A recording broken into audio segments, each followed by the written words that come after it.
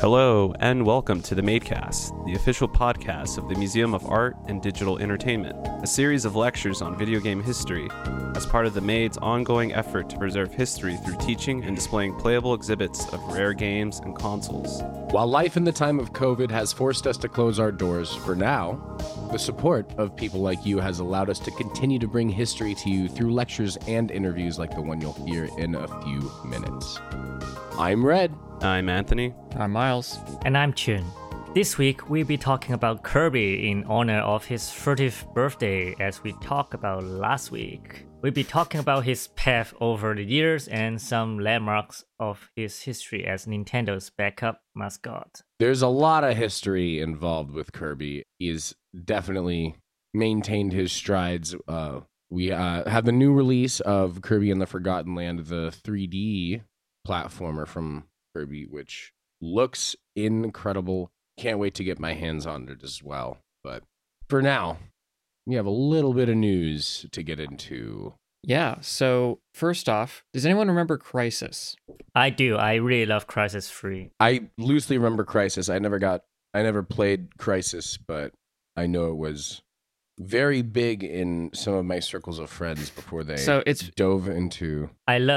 I love the game, I love the gameplay, I love the idea of being invisible and stealth kill, and I also love the fact it burns out my display card. So its biggest claim to fame was being incredibly graphically intensive and really just very poorly optimized.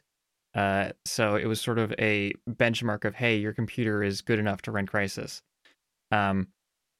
It's gotten better over the years. It's not really at the peak of the game anymore, but Crytek is currently hiring developers and positions for Crisis 4, which is, based on the positions, still pretty far off. Yeah. So don't hold your breath for it, but it's on the way. I feel like I have been waiting for that forever. They do have some like handover, not yet to be done thing by the end of Crisis 3, and I really hope they pick them up. The story is actually pretty fun too. It'll be fun to see how it goes after all those stuff happens in Crisis 3. I wonder what's the sign-on bonus? Free nano suit? In other news, the first two Elder Scrolls games, Arena and Daggerfall, are now free on Steam. Ooh, Of course, Elder Scrolls. Do anything but release Elder Scrolls 6. It's like, everything but that. Apparently has been their motto for the past few years. I think they're probably waiting for PS6 to come out to release the game. I mean, it's been 12 years? 11 years. Since Skyrim was released. It's awesome. I love waiting a decade plus for the sequel to a game. I mean, I'm used to it. I was a Kingdom Hearts fan, so. It's long enough for a child to grow up. Well, if you're interested in an even bigger game than Skyrim, technically, Arena and Daggerfall basically encompass all of Tamriel. You can travel all of it, the whole thing. There's not very much there, but technically you are crossing the whole map. But no, both games are good. They're very arcane and difficult to master. I'll say diplomatically. They have aged. Well, I would hope so. They're still worth looking at. They're still worth playing, but the gameplay of Elder Scrolls games has substantially shifted in a more friendly direction. In other news, we have news that the development work on Prince of Persia will be handed over to Ubisoft Montreal. I guess if you're waiting for that game, you may have to wait even longer. I'm excited for this. I mean, I played the Sands of Time religiously on my PlayStation 2. That was one of my favorite games as a child. I'd never got my hands on too many of the sequels for it. The Sands of Time was a great 3D like platforming RPG. I just loved the different moves you had to do. Just the getting around the map was just so much fun. I'm excited to see what the new one will bring. In other news, Blizzard released the first Warcraft mobile game, Warcraft Arclight Rumble. Tell us a little bit about this game. It looks a little bit more like, I don't know, we all probably know the game Clash Royale. Mm-hmm. Yeah, it looks like that. So they're basically taking away from Clash of Clans and then just putting Warcraft characters. I Awesome. guess. I mean, it's actually the first. Is it the first move Blizzard ever done to? Oh no, it's not exactly the first move, but it's probably the. I don't know whether it has matters deal with the Microsoft move or not, but we'll see. I mean, we'll see. Yeah, they're gonna bring back Windows Phone for Warcraft Arclight Rumble. You know, broaden their horizons again. Your Zune. Yes. Oh my God, that would be pretty awesome if they released a game that you had to play on a Zune, and then bring them all back from storage. In our last little bit of news, Miles, do you want to take this one? Yeah, so Dorf Romantic is finally out. This is a little German indie game released by Tucana Interactive, which is for German students who made it over a weekend as a game jam project and started a studio and finished it. It's very charming. It's basically just building a little town out of little hex tiles. There's no it's just, it's fun. You don't have to nice. save the world. You're not saving the world. You're not fighting anybody. You're just putting down buildings and animals and. Yeah, that sounds fun already. It looks like Catan on steroids. It's kind of Catan-ish. It's a point building game. You get points based on the adjacency of various tiles to each other. So you want swamps next to swamps. You want rivers connecting to rivers. Buildings for towns next to each other. A locomotive will want more locomotive tiles along it to have a longer line. Various animals will want more trees in a forest. And the game just stops when you run out of tiles, and you get more tiles as sort of rewards for completing objectives. So it's a question. It's like how long can you keep it going kind of game. And I've had a lot of fun with the early access version of it, and it's finally released now. So it's a fun, chill game. Well, I think that is all the time we have for the news at the moment. So it is time to throw it on to the history of the Pink Devil, Kirby. And welcome back to the Madecast. Here we are once again. We are going to be talking about the history of Kirby for his 30th anniversary and the launch of the new game, Kirby and the Forgotten Land. But let's get started on some of the origins of Kirby and how he got his start, what led him to go into where he is right now. Mm-hmm. So we're going to start off a bit with the dev team behind Kirby, HAL Laboratory, formerly shortened as Halcyon. It's a video game company that's headquartered in Tokyo. It was founded in 1980, and from the start has been largely independent, but was very closely tied with Nintendo and was kind of considered a second party. Not really first party, not really third party. Yeah, they're very closely interrelated, and lots of support from Nintendo directly. One thing we dug up that I think is kind of funny is that their name comes from being one letter before IBM. So HAL is one letter before IBM, which is actually the same story as Arthur C. Clarke in Space Odyssey. Mm-hmm. The AI on the spaceship in that story also has the initial HAL, and I think it's not confirmed, but it was for essentially the same reason. So HAL is obviously most famous for all the Kirby games, but it also worked on the Mother series, as well as the first couple Smash Bros. Games. Yeah, like the Mother series was like really interesting. I think people don't necessarily fully nowadays don't realize that it's the same developers. It does have like a very similar chibi design to Kirby, but just with people instead of pink blobs and penguin kings. I mean, we should talk about Mother sometime, because that is a extremely seminal franchise that a lot of people are sort of picking up on again. And yes, I'm very happy Nintendo decided to finally release Beginnings on Switch. Yeah. So, but its day will come, but it's not today. That is not today. HAL's logo is originally called the Inutamago, which is shows like a wiener dog incubating some eggs. They made it their logo since 1998, and that has been like the seminal thing that you will see in many of their games, including every intro to Kirby. You'll see the HAL Laboratory wiener dog incubating some eggs. HAL Laboratories originally started off by making games for MSX and the Commodore VIC-20. After financial trouble with the development of Metal Slater Glory for the original NES, the Famicom, Nintendo offered to rescue HAL Laboratories from bankruptcy on the condition that Satoru Iwata was appointed as its president. Iwata later became the president of Nintendo. Like you said, secondary support for Nintendo later became main support. It was like, we want you to take over and help run this thing. You seem to know what you're doing. So the story behind Kirby was, I think the first one came out in 92, and it was designed as a basic platformer, sort of straightforward, designed for people who are unfamiliar with more complex games, action games, shoot 'em ups. This was supposed to be a fairly easy entry-level game. And I think a lot of the charm from it comes from them sticking to that formula very strictly, but still having a lot of room to have character in it. Like, it's not necessarily, like, okay, all the Kirby games are not necessarily difficult, but they make up for it by being very, very charming and full of character. Wasn't the pink blob design like, that wasn't that a placeholder? Yeah. Originally, it wasn't even meant to be the total design.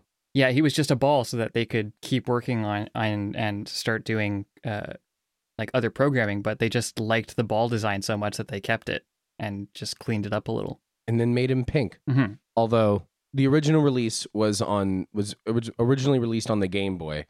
So, like, with the monochrome screen, lots of the art in like America and Japan made him just a black and white character. Mm-hmm. That's why you see in the box art for some of the early Kirby games, he's just white. And it looks very strange now because you know that he's pink. But back then, there was no color. We didn't know. No. Well, us Americans didn't know. A lot of the box art in Japan remained pink, but North America had some weird things about changing some Japanese games, such as just, we prefer him to be black and white rather than pink originally. But now it's pink is synonymous with the gluttonous blob. Gone around eating things across the lands and has made his way into our hearts. So also, Kirby's original name was Popopo, a counter to Dedede, the king penguin of the area. I think there was another interesting story. There's some contested stories about how they got his name to Kirby. One story was that there was a lawsuit with Nintendo with, I think, like the Kirby Vacuum Company, and then someone's lawyer, once they like settled it or whatever, the lawsuit was over. They sent Kirby a copy of the game and just made that his name as a kind of like a, haha, we win. He apparently got a kick out of it. Kirby started out in very honest roots. Like, the Kirby that we know now inhales enemies and transforms into different creatures based on their powers. But in the original game, there was no abilities. It was purely just the inhaling of enemies and spitting them back out. Inhaling air just to float up and get some more platforming higher up. There was quite the interesting launch to his stuff as just a simple evolution. Then the next game in 93 was released on the NES. That was the first instance where Kirby started getting his transformation powers. He had 7 initial abilities, I believe. So there was the cutter, which is like boomerang swords. There was the light beam, which is just like a light beam straight up and down. There was the lightning little spherical bubble that you can just charge up, turn into a little lightning ball. There was a flamethrower. I believe there was like a hammer Kirby as well. There's so many initial things that have made their way through every Kirby game since almost. Started off in the first NES release. Also, one of the last games released on the NES originally in 93. The rest would then be released on Game Boy Color and Super Nintendo later on. But as far as that original title, the only thing that really came of it was the remaster for the Game Boy Advance in 2002. Yeah, that was Kirby's Nightmare in Dreamland. I think that was my first experience with Kirby. That was mine as well. Mm-hmm. I'm also like never realized until doing some more until later on that game was also just a remaster of the first game, which was also just a great game. It was endlessly fun. Like you said, not very hard, but very endearing. All the different enemies and characters were so involved and well designed and just cute. Just super cute, as most of Kirby is meant to be.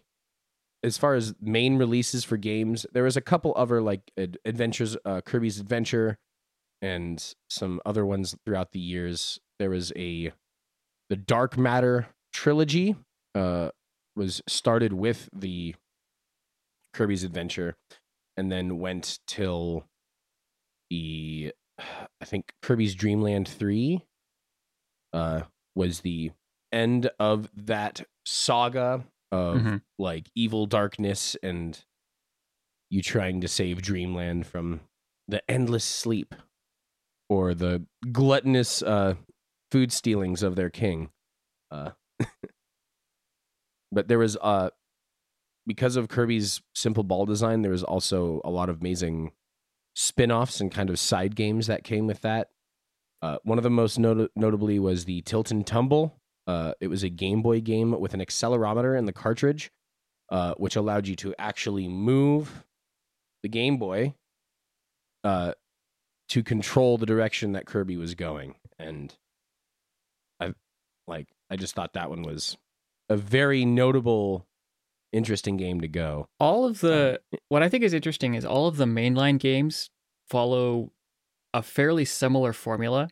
And this is true for a lot of different franchises. Like the mainline games follow a structure. They're all 2D side scrollers, except for Forgotten Land, which we'll get to. But like, yes, they have the same basic formula. They don't really experiment too wildly. They just sort of do the same good thing over and over again. What's really interesting about Kirby is that all of the spin-offs are just wild. Like, yes, there is an entire like. Each new game is an entirely new way to play as Kirby. I mean, like, Canvas Curse, you were painting lines on the DS touchscreen. So you controlled Kirby not using any of the buttons, but just by having him gain momentum, rolling down like ramps that you drew on screen. I mean, Kirby's Air Ride was star surfing. God, Kirby's Air Ride was like, great. I only played that a few times, but I remember just having a bunch of fun times racing with my friends. I mean, I remember specifically in Nightmare in Dreamland, the remaster, just the Air Ride was just like an end event on some levels where you were just racing to get to the bonuses at the end against the 3 other differently colored Kirby balls. It's definitely come a long way since. I mean, there was Kirby's Dream Course as well, which was like a golf-based game with Kirby's abilities. Notably, something interesting about Kirby's Dream Course as well. The Let's Players, the Game Grumps on YouTube, there was a large fan-made mod of the game called Grump's Dream Course, which they animated those characters as Kirby chibis. And then I think there was over 100 different fan-made new levels. Wow. Just for that game as well. It's like, if you want to give that a shot, check that out on YouTube as well. But it's really interesting to see how much people have like fallen in love with Kirby so much, and then just to make their own versions of it. It's quite incredible. An interview I pulled up from some of the developers behind the Kirby games really talked about the sort of philosophy behind their design principles, and they talked about every game in the series being approachable but deep. meaning that Mm-hmm. it doesn't take a whole lot to really understand what you're trying to do and how to do it. And the depth comes from having interesting areas to explore, having rich world building, fun boss encounters, appealing design. Like, not necessarily, oh, this is a difficult game, but oh, this is something that is engaging, really. Like, it's not about challenging the player, it's about making the player have a good time, which I think is a great philosophy to have, honestly. Especially coming off of FromSoft. Oh, yeah, no, exactly. I was just about to say it's like almost the exact opposite of FromSoft. It doesn't need to be hard in order to be entertaining. Where FromSoft is like, must be hardest game ever. That's how you get fun. Mm-hmm. But like the approachability of Kirby games lends itself a lot more. I mean, because even with some Mario games, like Super Mario World had a lot of complex platforming and different abilities that you could get, which really kind of upped the difficulty of the game compared to like Super Mario Bros. And like some of the original ones. It's quite a different... Mm-hmm. It's a different experience. Kirby is, I think, one of the most approachable games that anybody could get their hands on and start out with. They've finally released their newest entry into the series, Kirby and the Forgotten Land, earlier this year, as of in April. And it is the first foray into a 3D world with Kirby in it. There were other games like Kirby's Dream Land 2 and Dream Land 3 on the SNES had some 3D backgrounds, and same with Kirby 64, the Crystal Shards. It was still the side-scrolling aspect, but just in 3D. Mm-hmm. So you were still moving to the left, but at like a slight angle, so you could see you're moving diagonally as opposed to just left and right across the screen. Kirby's transformation and invention has been changing throughout the course of all of the games. I mean, Kirby's Epic Yarn was a ridiculous change of pace, completely revamping how Kirby operates, while also still keeping the adorable, cute aesthetic that Kirby has, but just with yarn strings instead of the pink little inhalant blob. They did sort of the same thing with Yoshi. Like Yoshi, I think we could also talk about in having sort of some of the same characteristics as Kirby. The yarn games were a very interesting divergence from like what Nintendo was normally doing. And I really enjoyed the yarn games because they were just so offbeat and pleasant. It was a totally new, unique Kirby experience from everything else, while still maintaining like the feel of a Kirby game. Yeah. And you don't really see a lot of reinventions of games that still keep true to that today. We are running up on time.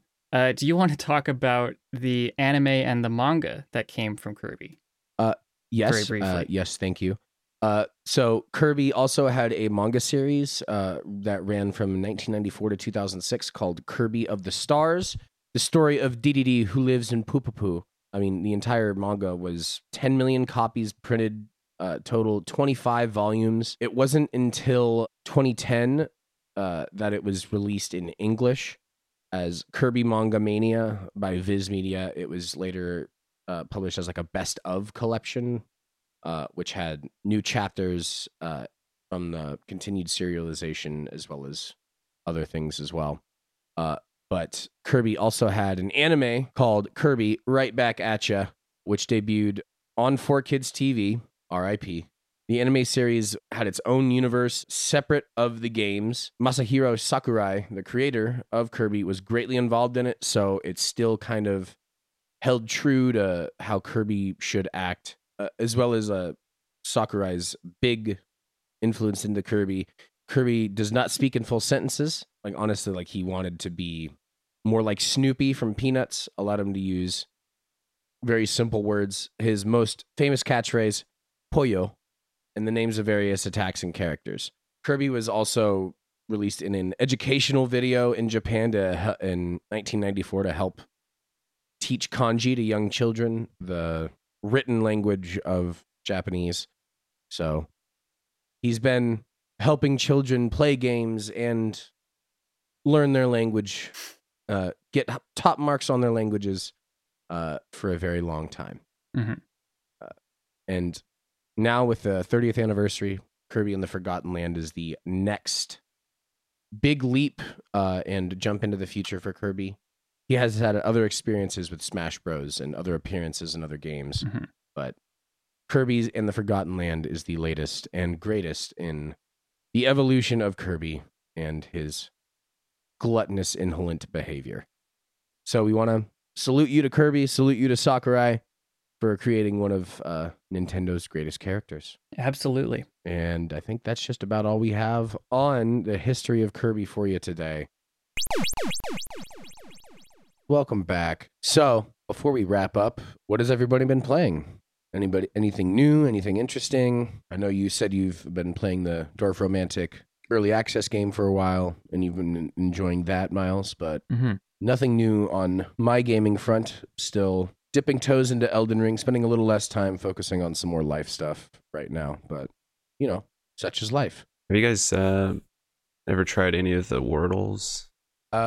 I've tried a couple Wordles. I've tried to do some of them with like my roommates when they were just putting it out, just guessing a few things. Apparently there's like a cheese you can kind of do. Like if you're unsure of the word, there's like 3 words that you can do at the first that include a majority of like the most popular letters. Oh, right, yeah. And there's like a do, I think is how you, a do story, right? Yeah, like raise is also a good one because it has R and S and then 3 of the vowels. But it's a very interesting and fun game. I'm yet to dip my toes further into that one, but seems very entertaining, very easy way to pass the time and have some good fun. So there's Wordle, right? Have you tried Worldle? No. What is Worldle? Yeah, Worldle. It's pretty much the same premise. You have 5 guesses, but you have to guess what country or what landmass you're looking at. Oh, so it's a GeoGuessr, essentially. It's a geographic, yeah. Okay. It's a little bit more challenging, but you get sort of clues as to the direction and how close you are to the actual place. And interesting. And yeah, there's a lot of like sort of, you know, unrecognizable landmasses out there or islands. Like there'll be an island kind of way off in, you know, the Pacific Ocean. Like, what? This is island? Yep, it is. Guam. It's always Guam. Guam is fine. Guam is good. There's Worldle, and then there's Herdle. Like, which herd of animals are you looking at? You're given a small snippet of a song, and you have to guess what the song is. Oh, okay. I think I've heard of it. That's like that. I don't know. There's like that one game show where you have to guess the song within. Again, you're given like a second, then you're giving like a couple seconds. I like that game. I can give that a shot. I feel like Try it's all not, these it's guessing not, It's games. not that difficult to recognize which song it is, but sometimes remember the name of the song is really difficult. Especially when songs like are not named the most repeated line in the chorus. like the King's Lament. Like do do do do ouch I fell. Do do do do ouch I fell. I don't know. What? Broken, you know, I think we're gonna believe, have to call it there. Yeah, I think it's time to call it. Cue the ending music. Red's had enough. Yeah. Done We for need the to give him a day. break. I'm losing it, everybody. But it's all good. We'll be back next week with another episode of the Madecast. We want to thank you for listening to the Museum of Art and Digital Entertainment's official podcast. If you have any thoughts, questions, corrections, or general museum ideas, please shoot us an email at info@themade.org. And also with the reopening of the Made coming up in a very short time frame, anyone who wishes to help with the cataloging, which can be done remotely, please shoot an email to the info and we'll be glad to get you in to the Slack channel to help do what we all do at The Maid, if you want to be a part of it. So that email is your lifeline. info@themaid.org. We'd like to send out a big thank you to everyone who donated recently and to our Patreon supporters who keep The Maid afloat. Patreon donors get to listen to this podcast 1 week before it's released on major streaming services and continue that with future episodes every week. This week's episode was brought to you in part by Patreon donors Jessica Sexton and Phil. Thank you so much for your support. Until next time, I'm Red. I'm Miles. I'm Chin. And I'm Anthony. Thanks. We'll see you next week.